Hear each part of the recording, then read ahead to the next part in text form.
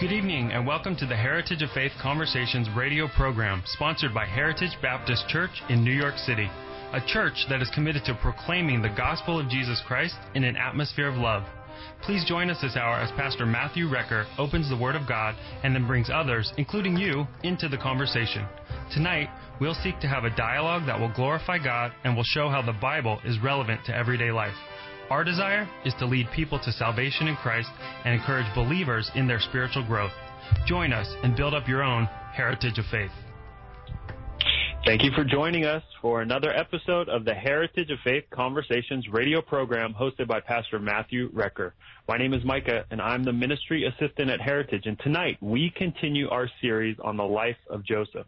If you would like to join in the conversation, or if you have questions or would like to pray with someone, please give us a call. Our studio phone number is 929-333-3739. Pastor Matt, today marks the 21st anniversary of 9/11. At the end of the church service this morning, you had a really good word about the people who needed to be saved on that day. Can you share part of that word with our listeners? Yeah, it was absolutely an incredible evacuation of 500,000 people in a mere 9 hours, one of the greatest and most rapid evacuations of such a large amount of people, perhaps in human history. And it was the U.S. Coast Guard that sent out the alarm, all available boats are needed at the southern tip of Manhattan. And so many responded, and I believe over 150 boats were used to shuttle in and out of those people who were stranded in lower Manhattan that day, and that no doubt saved many lives. And it reminds us, though, Micah, that people need to be rescued. Many people needed to be rescued that day, and we all need to be rescued from our sin and from spiritual death through our Lord Jesus Christ. So, this is always a somber day to remember and to think about what happened. Yeah, and I just read actually a story I had never heard before about the security guard, the head of security for Morgan Stanley, and how even he was in the second tower, and even when they told them not to evacuate after the first tower was hit, he immediately went to work evacuating everybody, and he just got everybody out, and in the process, he lost his life. And so, it just reminds us again of the sacrifice that Jesus made. Somebody died on 9/11 to help a lot of other people to get saved, and what a better picture than the one that we have of Jesus doing the exact same thing, but in an eternal and much more profound sense. Absolutely. And Micah, we might as well just mention the elephant in the room. If Micah, to our dear listeners, if Micah sounds like he's far away, guess what? He is.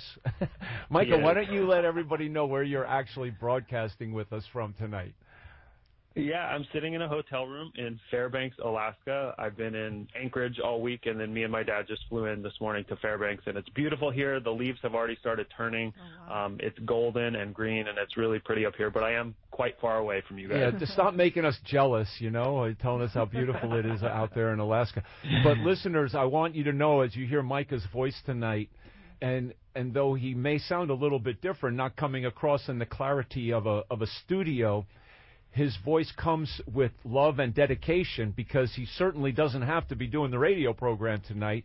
He could be doing other things and seeing the beauty of Alaska. And Micah, we really appreciate your dedication to the Lord and the Heritage of Faith Conversations program. And it's great to be here with you tonight. And it's great to be here with our studio guest. We have with us Sister Esther Hahn, who, of course, is here every week. Good to have you with us, Esther, back. It's great to be back. Okay, and of course, you're here every Sunday, but usually doing the call screen and overseeing that, but we're always glad to have you on. And this evening, we have with us, for the very first time, one of our wonderful members of Heritage Baptist Church, Sister Bailey. And so, Bailey, Esther's like doing jumping jacks. She's so excited that you're here tonight, and we all are. Bailey, welcome to our program tonight. Thank you, Pastor Matt. It's good to be here. Yeah, and what brought a girl, a nice, sweet lady from Nebraska, to this rough and tough city of New York? Yes, so in 2009, I thought that it would be the coolest thing to live in New York City, and I wanted to work in book publishing.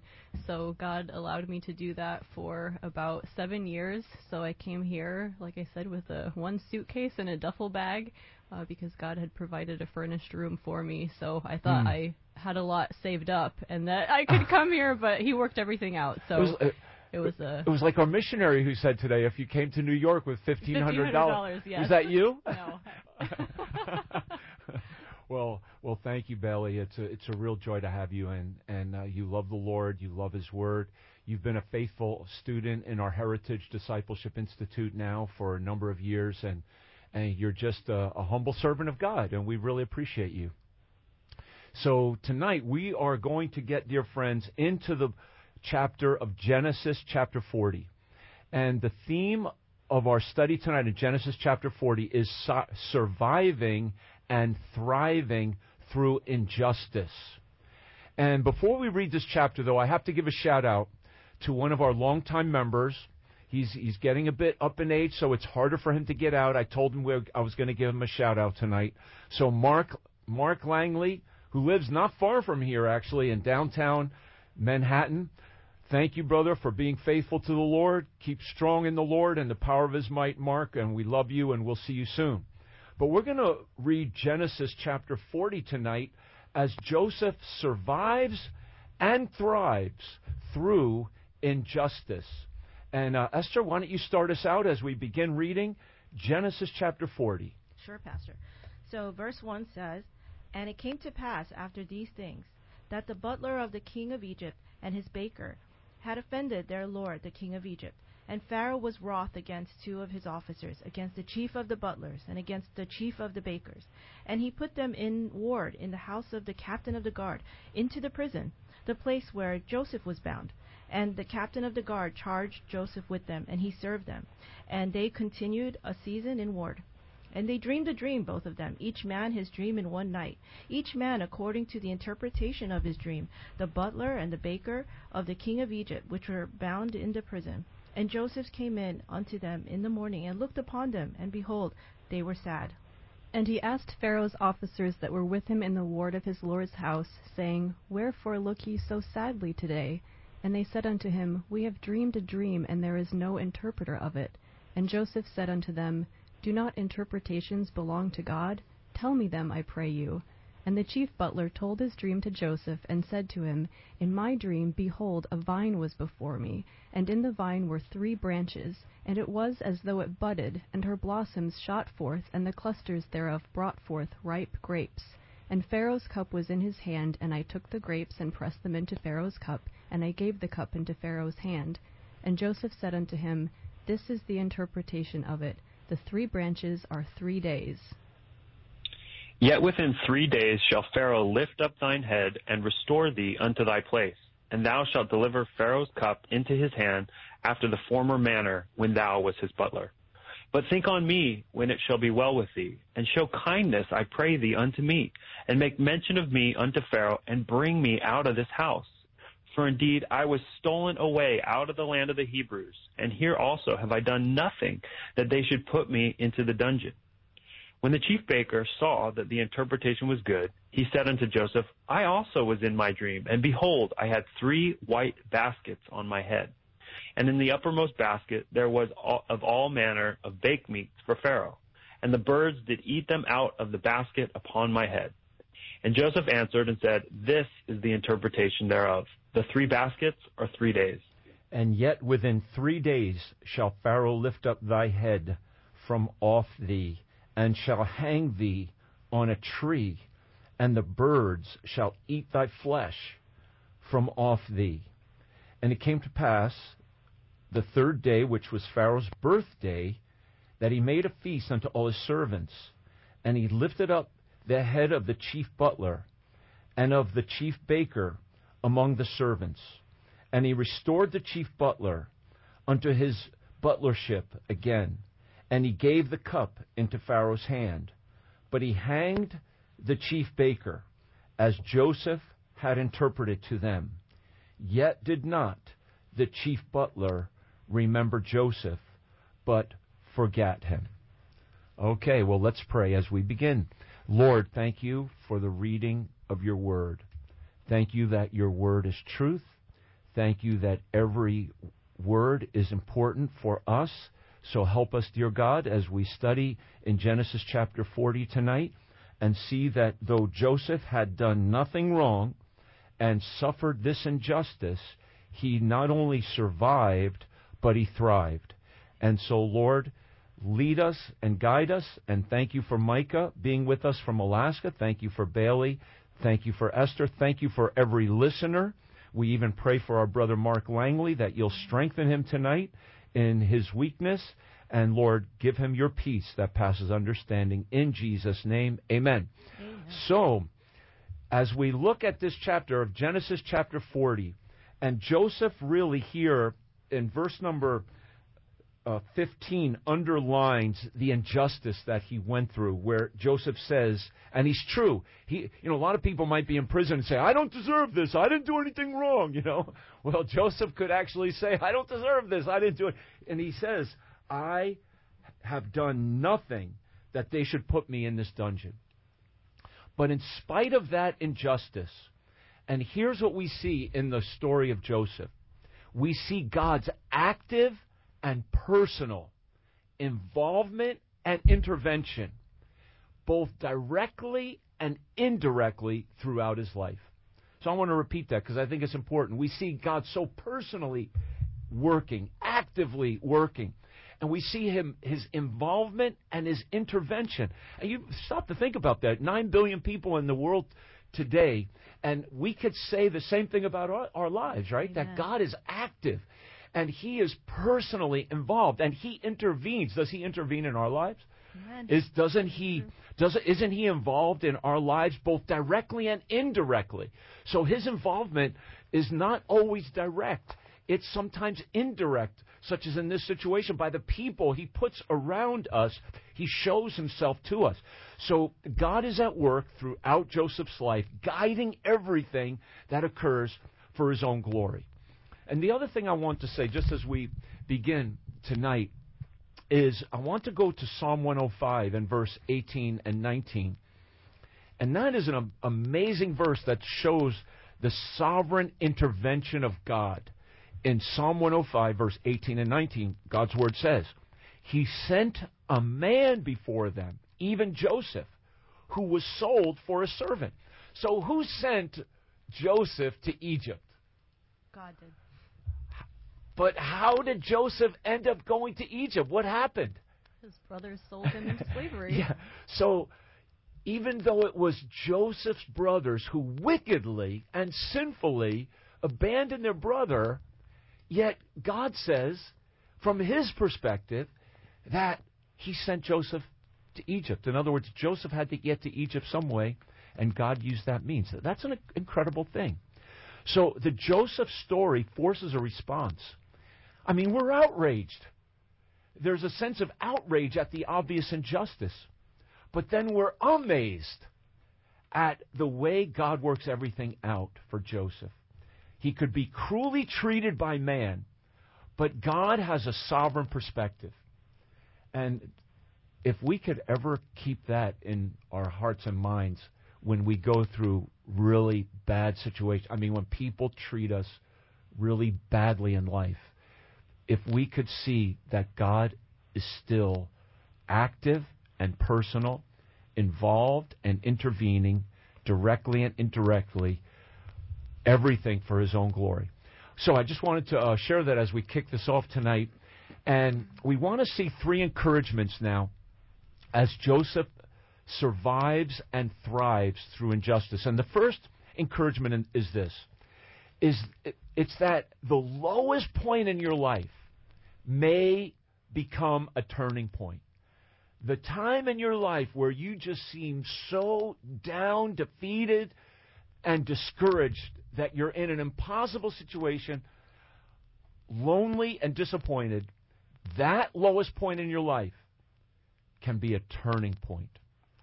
And there's people under the sound of my voice tonight. Maybe you're at that point. And we want to give you an opportunity. Give us a call, by the way. You can call us right now at 929-333-3739.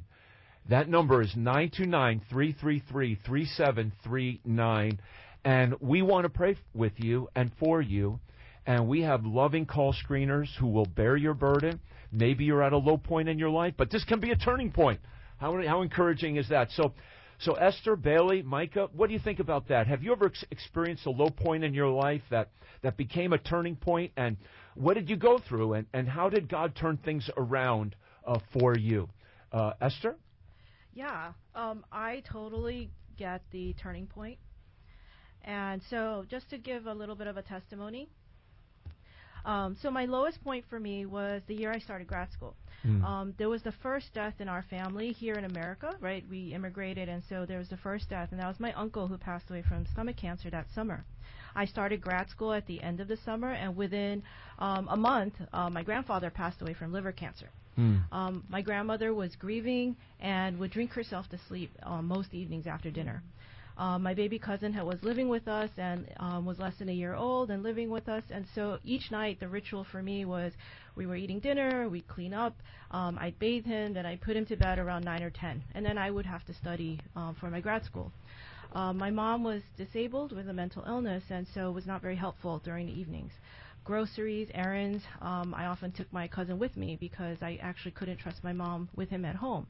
So at 24 years old, I really had a peek of what it looked like to be a single mom and taking care of my grandmother in her bereavement. But I wanted to defer a year from school, but my grandmother said, no, keep going to school. It'll be okay. After a few months, though, I just couldn't do it anymore. I just felt so alone. I actually wanted to escape this life that I never asked for. I never asked for any of this. Yeah. And I really had these strong thoughts of suicide. So one night I was really at that point. I was just really, Lord, I can't do this anymore. But the Holy Spirit, right, I was alone and he convicted me. He's like, God is with you right now. And all of a sudden you just feel him there, that presence. Yeah. And there was a burning in my heart. And for all you Sunday school teachers out there, like literally I have voice of a junior high school Sunday school teacher speaking to me something she had said to me. And even at the time, I didn't even think it was that important. But she said, like, suicide is the ultimate sin. It's the ultimate way of telling God that you know better than him about your life. After that, I'm alone and I'm just weeping, and I vowed I would never consider it again. And it's been 25 years. I have never thought about it again.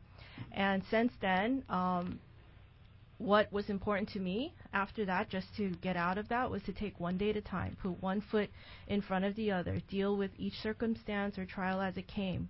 The important thing was I found a church, and I made sure I didn't miss a Sunday. I attended the weekly Bible studies, and eventually the pastor got to know me, and he said, I really recommend Christian counseling for you, and which I did finally start after I finished all my professional training. But it was a life-changing time for me to do all that counseling, and it became a turning point for me. Yeah. Because literally after that time, I then entered another difficult stage in my life, but it was different. I felt better equipped, better armed, bringing Christ into that situation with me, and I was even joyful at times. And so it took several years, but I think for me, just faithfully walking with Christ throughout all of it, you just learned that lesson. And it's just, I can't even imagine. Yeah, well, that's very deep, Esther, and very personal, and thank you for sharing that. And listeners, I hope you understand that it's not easy for anybody to share those kind of personal trials that Esther just shared. But thank you, Esther. So through that, though, you did keep going to school. You didn't stop. No. Just one day at a time. Yeah, you just started to take one day at a time, and then you forged away. You were able to become an eye doctor in spite of going through that kind of dark period. Yeah. And then God also gave you victory. But it's important, like you said, you stayed in the Word. You stayed in fellowship. You didn't withdraw. I think a lot of people, when they go through things like that and they feel alone, then they isolate themselves even more into loneliness, and that obviously is a tactic of the devil. He doesn't want us to isolate even more. And so praise God that you reached out Amen. To the Lord and got involved in a good church.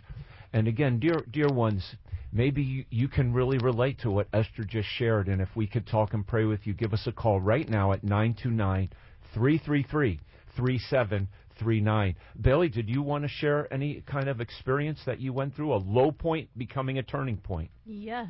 one immediately came to mind when you asked that question, and that was last October when my job instituted a mandate and gave us a very short deadline to comply or be fired. I think we had a week and a half. So I had already decided that I, had very strong convictions about not wanting to comply, but the hardest thing for me was that I loved my job. It wasn't the money, it wasn't the health insurance, it was just God had provided this really great job that I loved. I was so thankful for him. I loved my bosses. Shout out to Shelly if you're listening. So the hardest thing for me was knowing that I would have to leave behind so much unfinished work because I felt like that was so unfair to my bosses and to my coworkers who had been so good to me. But the way everything unfolded next, God's hand was on it totally. I remember going, our office building was near Pier 17, so I went there on my lunch break and was just sitting there looking at the Brooklyn Bridge and all the ferries going by and tourists taking selfies and just thinking, God, what is next? My whole future, it was just blank. I had no idea. But the way God worked things out, he let me do a religious exemption request, which was ultimately denied. But just the process of that dragging out a little bit, I got to work longer. So that was the first answer to prayer, was being able to finish more of my work before I had to leave. And then the other privilege was, working for the city government, there are all kinds of philosophies that are being promoted, that are not biblical, not godly. So to be asked, to be required to kind of prove my faith by writing this exemption request, I was like, this is so cool. I'm able to quote Bible verses and talk about Jesus. And then my first one got denied, so then I got to appeal, so I got to say even more. And Pastor, you wrote an amazing letter of support for me, so I just thought it's so cool that Pastor, you and I got to have this audience with people who probably think very differently from us. And, maybe, I don't know who read it, who ultimately denied the appeal, but I prayed for them. And that was a privilege, too, that God gave me a desire to show kindness to the people at my own office who said no to me, to be able to pray for the people who were considering the appeal. And then the most incredible thing is that God handed me a job. It's a dream job. It's just such a blessing. I didn't submit a resume. I didn't have to provide references. And I think that was God's way of saying, I will do all of this for you. This is nothing you can take credit for. So he turned it around, and there's the verse in Proverbs that says, the blessing of the Lord, it maketh rich, and he addeth no sorrow with it. And that describes to a T what God did for me, because there was no sorrow. Yeah, that's a beautiful testimony as well, Bailey. And I'm no fan of these coercive mandates, which thankfully they're backing away from them. But still, even on this 9/11 day, we celebrate, if you will, we remember the sacrifice of police officers and firefighters and EMT workers, and yet a number of them in our city lost their jobs because they wouldn't surrender to these mandates as well. Right. And so, but thankfully, God worked that out for you to get a good job. And I know your new boss a little bit, so if you have any troubles with him, you let me know, okay? I'll keep him in his place for you. But again, listener, maybe you've lost your job, or maybe you have a friend that lost their job. There's someone in our church who lost their job because of the mandates that I know, and still not been able to find adequate employment. So we do need to pray for one another through this, and we need to see that these low points can become our turning points. Micah, did you want to share?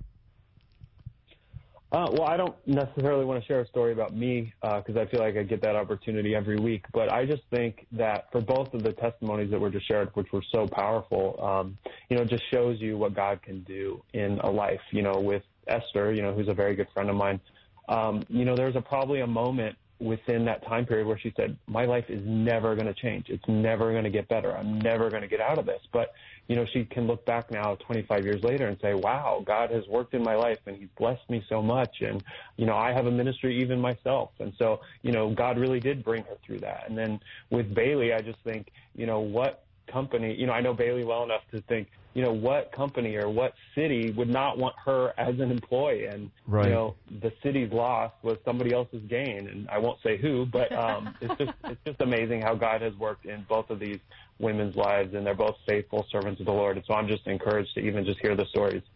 Yeah, a number of years ago now, maybe 4 years ago, I started really praying these prayers, beautiful prayers in the Valley of Vision, which is an old Puritan prayer book.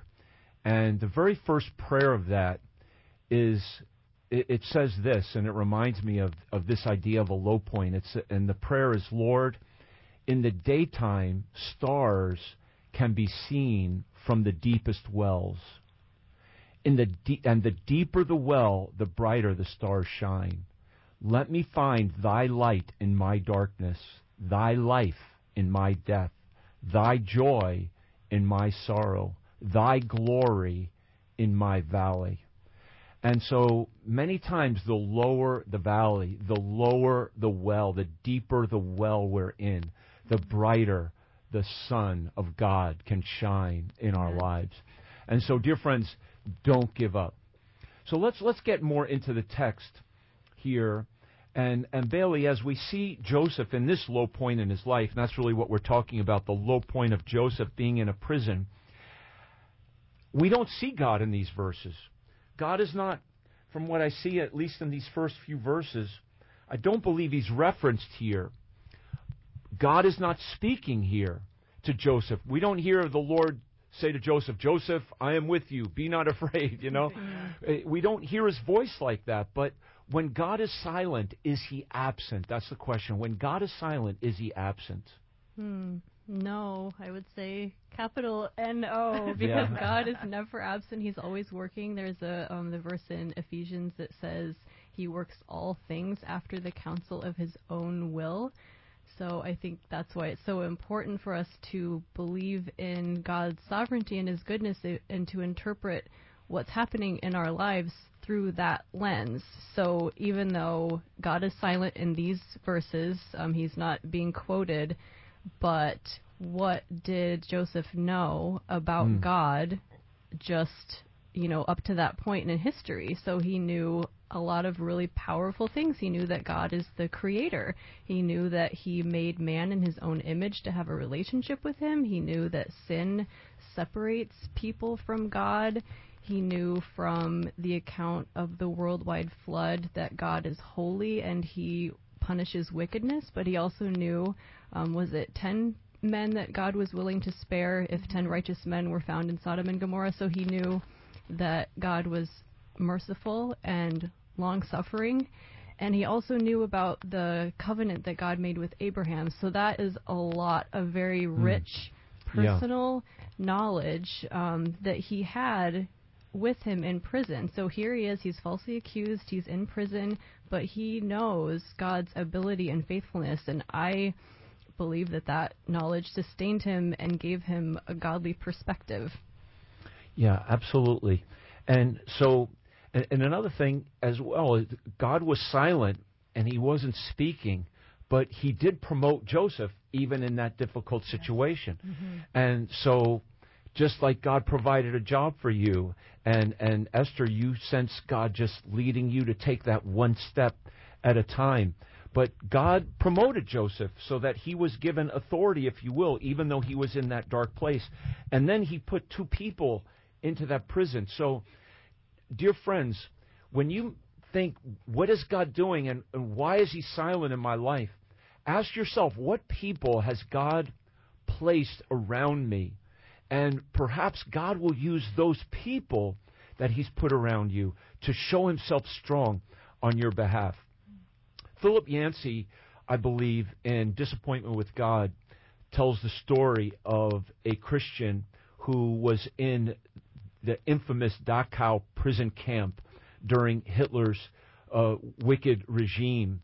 And he said that he had heard others say that a man could undergo torture if he knows the why of his life. But Christian Reger learned something greater. He said, it wasn't that I just had to understand why, because sometimes we don't and we never will. Christian Reger said, I learned to know the who of my life.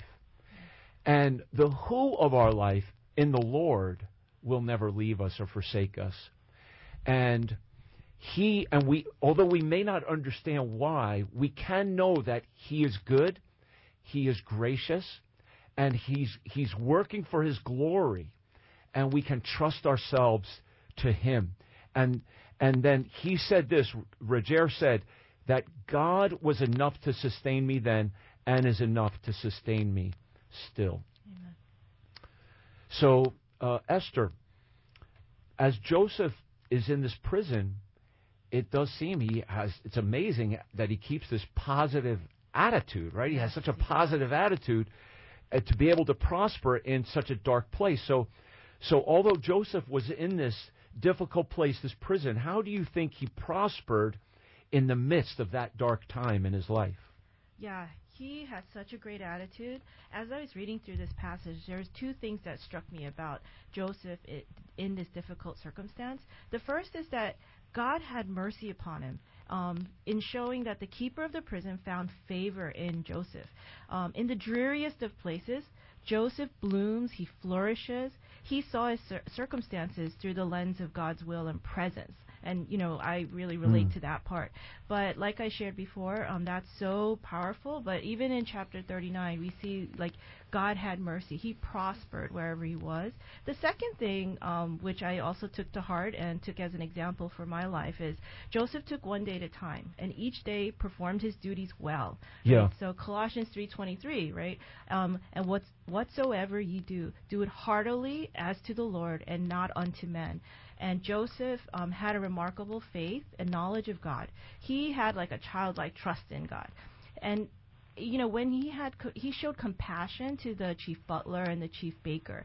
And he asked them, why are you so sad?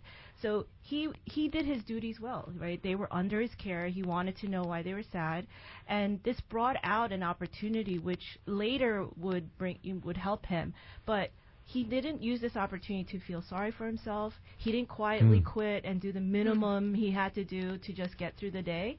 So that's why God had mercy on him and showed favor. And I just thought that was really there wasn't any self-pity in Joseph's life here, and that is such a common human reaction. And I raise my hand and say guilty, guilty as charged. Sometimes we feel sorry for ourselves, but as it said, when you have a pity party, you're the only one that shows up, right? Micah, did you want to share something here?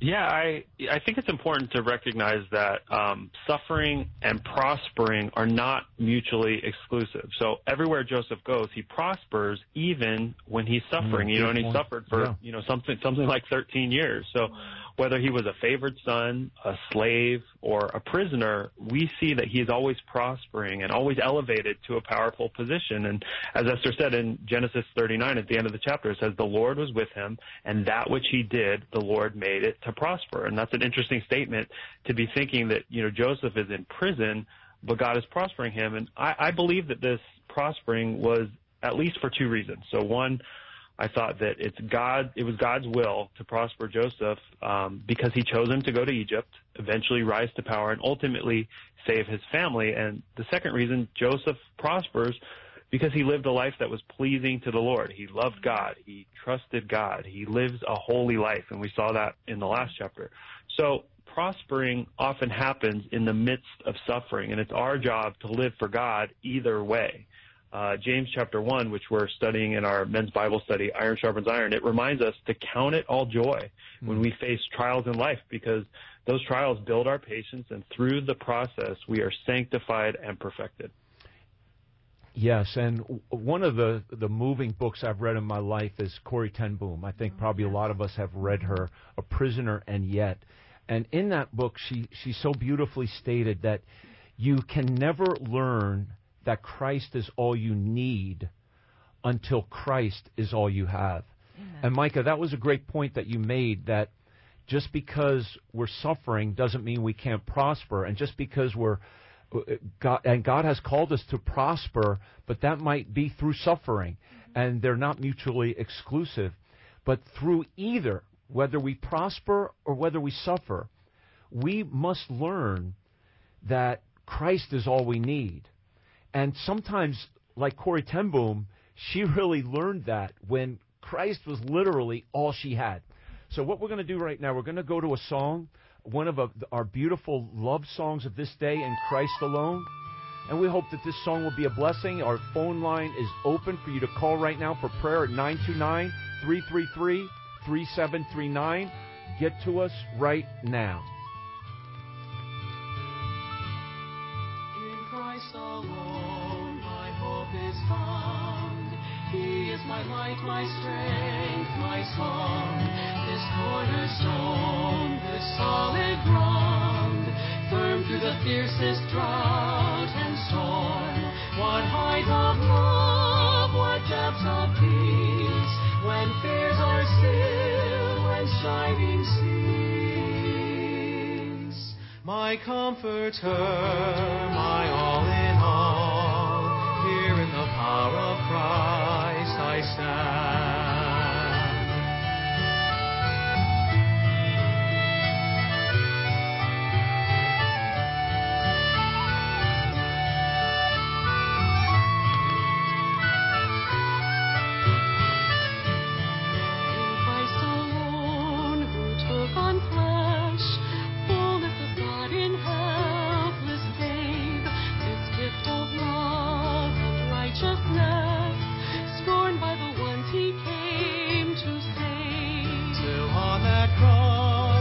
Jesus died, the wrath of God was satisfied, for every sin on him was laid.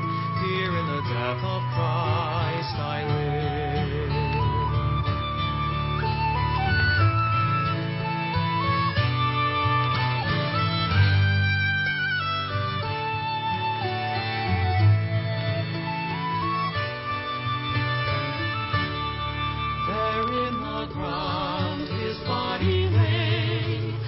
Of the world by darkness slain, then bursting forth in glorious day, up from the grave he rose again, and as he stands in victory, since curse has lost its grip on me, for I am his and he is mine, bought with the precious blood of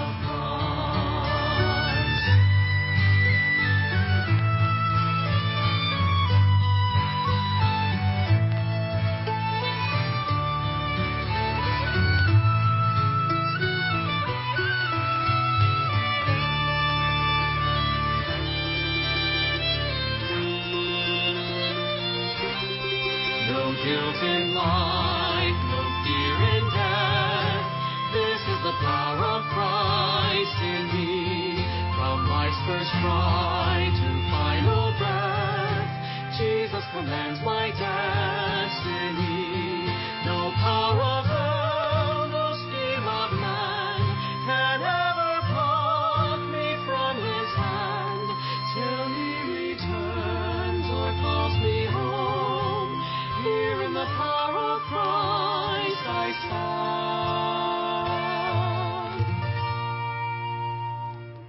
In Christ alone my hope is found. He is my light, my strength, my song. This cornerstone, this solid ground. He is solid ground, dear friends. Jesus Christ, in Christ alone. What a great hymn that is, of great comfort to our souls. We're looking tonight in Genesis chapter 40, Joseph surviving and thriving through injustice. And we've said that the lowest point in Joseph's life became a turning point, and so can it be in yours, dear friend. And the second thing we want to really focus on, the second encouragement, is that we must refuse letting the hard situations harden you. Refuse letting those hard situations harden you. Keep a tender heart to the Lord. He's working things out for His own glory. And again, our phone line is open at 929-333-3739. And Micah, we have to maintain a tender heart to the Lord because He is working things out. And how does Joseph display that unselfishness and compassion to those around him, even when he was in this awful circumstance? Yeah, well, Pastor, earlier in the program, you mentioned that it wasn't as if Joseph wasn't grieving his situation while in prison. We get a glimpse of that in verse 15 where he says, I was stolen away out of the land of the Hebrews, and here also, meaning in prison, have I done nothing that they should put me into the dungeon. So while a lesser man would have grown bitter at the Lord, counting a long list of grievances, Joseph did the opposite. Instead, he serves the Lord. He goes out of his way to care for his fellow prisoners because he trusted the Lord was caring for him. So Joseph has real compassion on those who he oversees, and specifically here in this passage, the king's chief butler or wine taster and the king's chief baker. And this reminds me of how Jesus, even though he was hated and wrongly accused, had compassion on all those around him, even going to the cross for those who put him there.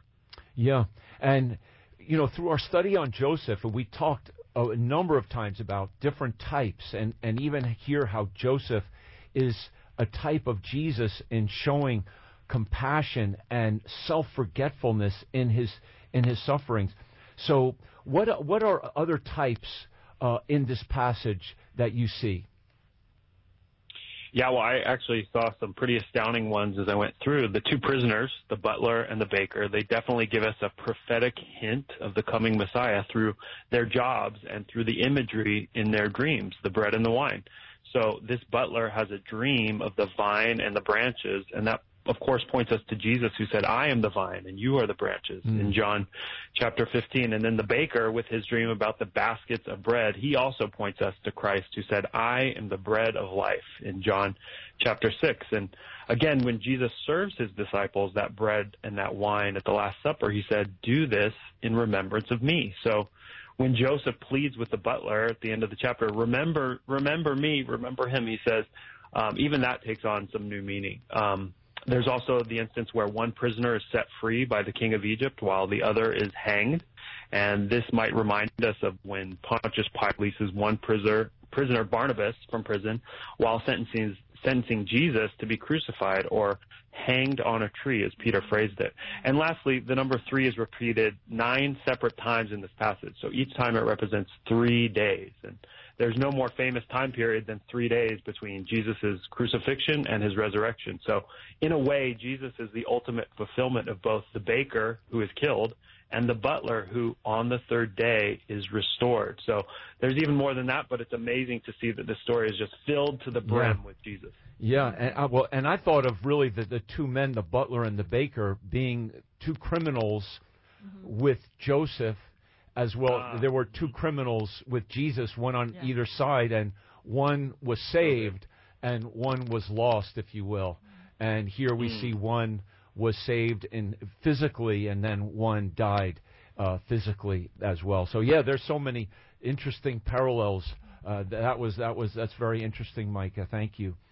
So, and Bailey, when Joseph is in the prison, it's not easy to get your eyes off yourself, you know, and to look at the needs of others. But that's what we see in Joseph, as these two men dream a dream, and they were sad, right? They were sad because there was nobody to interpret the dream, as it says. So Joseph, he saw them. So we see, as Joseph said, and it says, behold, they were sad. And Joseph looked at them, and he says, Wherefore look ye so sadly today, in verse number 7. And this also kind of reminds us of Jesus. It reminds me when Jesus saw the two on the Emmaus Road after he rose again, and those two on the Emmaus Road, remember, they were going back home, and Jesus asked them a similar question. He said, why are you sad? So just that same question that Joseph asked these men in that prison, Jesus asked those two on the Emmaus Road. I don't know, but do you think there's a connection here, and how can we apply these sadnesses, if you will, of these two duos of men, the two in prison with Joseph, the two on the Emmaus Road, with Jesus? How can we apply this to those times where we're sad? Well, one thing that stood out to me was at the end of chapter 39, it says that Joseph was overseeing a lot of prisoners, all the prisoners. So the fact that he noticed these two men looking sad, he's noticing all these people. So it's not like it's just the butler and the baker, and their faces are the only ones that he has to look at. So he shows compassion to them. And I think the way that Jesus asked a question of the two people on the road to Emmaus, it just draws them out and lets them express what they're feeling and what they're worried about. And I love the way that Jesus opens their eyes. And Luke in his gospel says that beginning at Moses and all the prophets, Jesus expounded unto them in all the scriptures the things concerning himself. And the reason I love that is this is exactly what comforts me when I'm feeling sad or confounded, is just to be able to open up my Bible and see how everything points to Jesus. And I just want to quickly read a couple verses from Hebrews chapter 4. For the word of God is quick and powerful and sharper than any two-edged sword, piercing even to the dividing asunder of soul and spirit and of the joints and marrow, and is a discerner of the thoughts and intents of the heart. And it goes on to say, seeing then that we have a great high priest that is passed into the heavens, Jesus, the Son of God, let us hold fast our profession. For we have not an high priest which cannot be touched with the feeling of our infirmities, but was in all points tempted like as we are, yet without sin. Let us therefore come boldly unto the throne of grace, that we may obtain mercy and find grace to help in time of need. Yeah, amen. Thank you, Bailey. You know, when I think of the two on the Emmaus Road, those two had disappointments that seemed to have no solution. And when people are in situations like that, there's sadness. The two here with Joseph, they had dreamed a dream, and so they had questions with no answers. And when people are going through situations and they have questions, but they can't figure out the answer, like, what did that dream? That's really why they were sad too, right? It's interesting that they had a dream and they didn't understand it. It made them sad because maybe, they knew that it had some practical application to their lives, right? So the amazing thing about Joseph, again, when you're in a situation like that, you might want to just complain, murmur about your circumstances.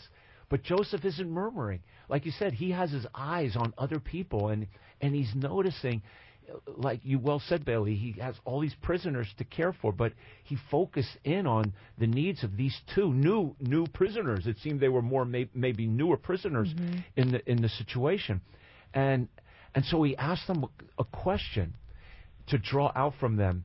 And so that's a very practical strategy for anyone who's going through a dark time.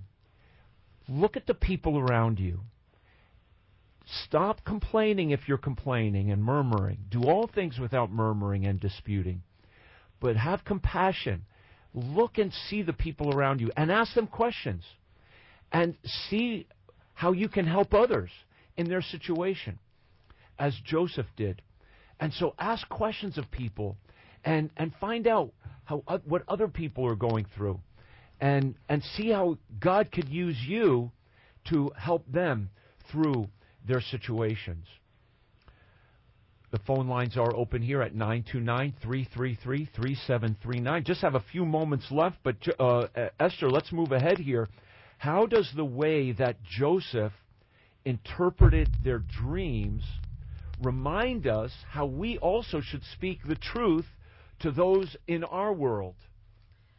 Yeah, Pastor, I was amazed by him because Joseph spoke the truth.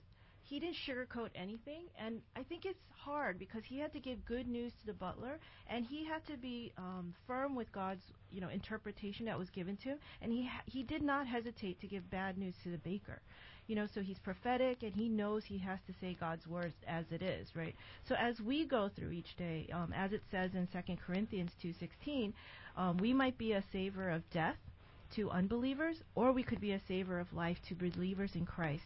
So we need to tell the truth, right? We need to not sugarcoat it. We need to say as it is. And, if an unbeliever doesn't believe and rejects God, you have to be real about saying you will go to the lake of fire. You will die and be in eternal death. And so to not fear that. Joseph would not have been a good prosperity gospel preacher. No, he would not have. I don't think Joel Osteen would have said what Joseph said to the baker, right? Joel Osteen's message is the same to everyone. Something good is going to happen to you, or something like that, But really, for that baker, something bad was going to happen to him, and he needed to know it and have time to prepare. At least he had 3 days to prepare with Joseph in his life. And perhaps Joseph, I'm sure, could help him through that. So he gives good news to those who should hear it, and he tells bad news to those who need to hear it. And some people need to hear both things. Now, Micah, way far away in Alaska, we at least had you on Zoom. Now we don't even see you on Zoom, and now we're hearing certain sound. Mike, are you there? Sorry. Okay, I'm there, Esther. Okay. I'll just talk. Don't go ahead. Micah, why don't you weigh in, and if you have anything to say from what you didn't say previous, go ahead. You're on. Sure. No, just thinking of Joseph and how truthful he was. I used to actually work with somebody, and more than one time he said to me that his first instinct was to lie, and his second instinct was to agree with people. So that sounds crazy, but I think the underlying emotion was this fear of being rejected that he had. He was adopted when he was very young, and that may have been part of it. But he thought that if he always told people what they wanted to hear, he could avoid conflict, and ultimately he would be pleasing people. Well, that's the opposite of how we're supposed to be as Christians. Our first instinct should be to tell the truth, and we should only agree with people when they are standing in truth as well. So Joseph is a wonderful example of someone who had hard conversations when he had to, and also spoke the truth. It wasn't always easy for Joseph, and it's not always going to be easy for us. But the Christian life isn't promised to be easy. Ephesians 4:25 tells us to put away lying and speak every man truth with his neighbor. Yeah. Thank you, Micah. That is so true. And in this life, there is life, and there is death. And death is a reality that we all have to face up to, some sooner than others. And so that this baker died, it doesn't mean that God didn't love the baker or that he loved the butler more than the baker. I don't read it that way. Because guess what was going to happen to the butler one day? He was going to die too, eventually. And it is appointed unto man once to die. And what is our life? It is a vapor that just appears for a little time. So we all have to prepare to meet God. So we're looking tonight at Joseph surviving, and not just surviving, but thriving through injustice, and how the lowest point in his life became the turning point, how he refused to let the hard situations harden him. And the last thing, and very simply in that last verse, even though Joseph pleaded with the butler, remember me, I pray you, think about me when it shall be well with you. It says, yet did not the chief butler remember Joseph. He forgot him. Yep. So even though you plead with people, they still forget you. So when you're forgotten by man, we must keep our expectation in God. That's the third encouragement. When we're forgotten by man, keep your hope and expectation in God, dear friends. Amen. Don't put your hope in man. You might plead with them, remember me, think about me, show kindness to me. But they forget you. So how does Joseph deal with this? And how can we find encouragement from how Joseph was forgotten by the one he helped? Bailey, why don't you weigh in on this first, how Joseph dealt with being forgotten? So I think it's all about perspective. And like the quote you read before about knowing the who will get you through any trial. So I think for us also as Christians, I just want to point us to our eternal hope in heaven, John 14:1-3. Let not your heart be troubled. Ye believe in God, believe also in me. In my Father's house are many mansions. If it were not so, I would have told you. I go to prepare a place for you. And if I go and prepare a place for you, I will come again and receive you unto myself, that where I am, there ye may be also. Thank you, Bailey. Thank you, Esther, for being here tonight. It's a pleasure, Pastor. And sharing. Micah, thank you for being out there in Alaska. Yeah, good to be here. You're free to enjoy the beautiful outdoors up there while we go pound the concrete here in Lower Manhattan. And, dear friend, remember that whatever pain you're going through, pain properly handled can shape you for something great. And remember that history is full of souls whose struggles and scars laid the foundation for success. Good night. God bless you all. Good night, everyone. Thank you for tuning in to the Heritage of Faith Conversations radio program. To find out more about Heritage Baptist Church and our service times and locations, visit our website at hbcnyc.org. We stream multiple services online each week, including 11 a.m. Sunday mornings and 7:15 p.m. Wednesday nights.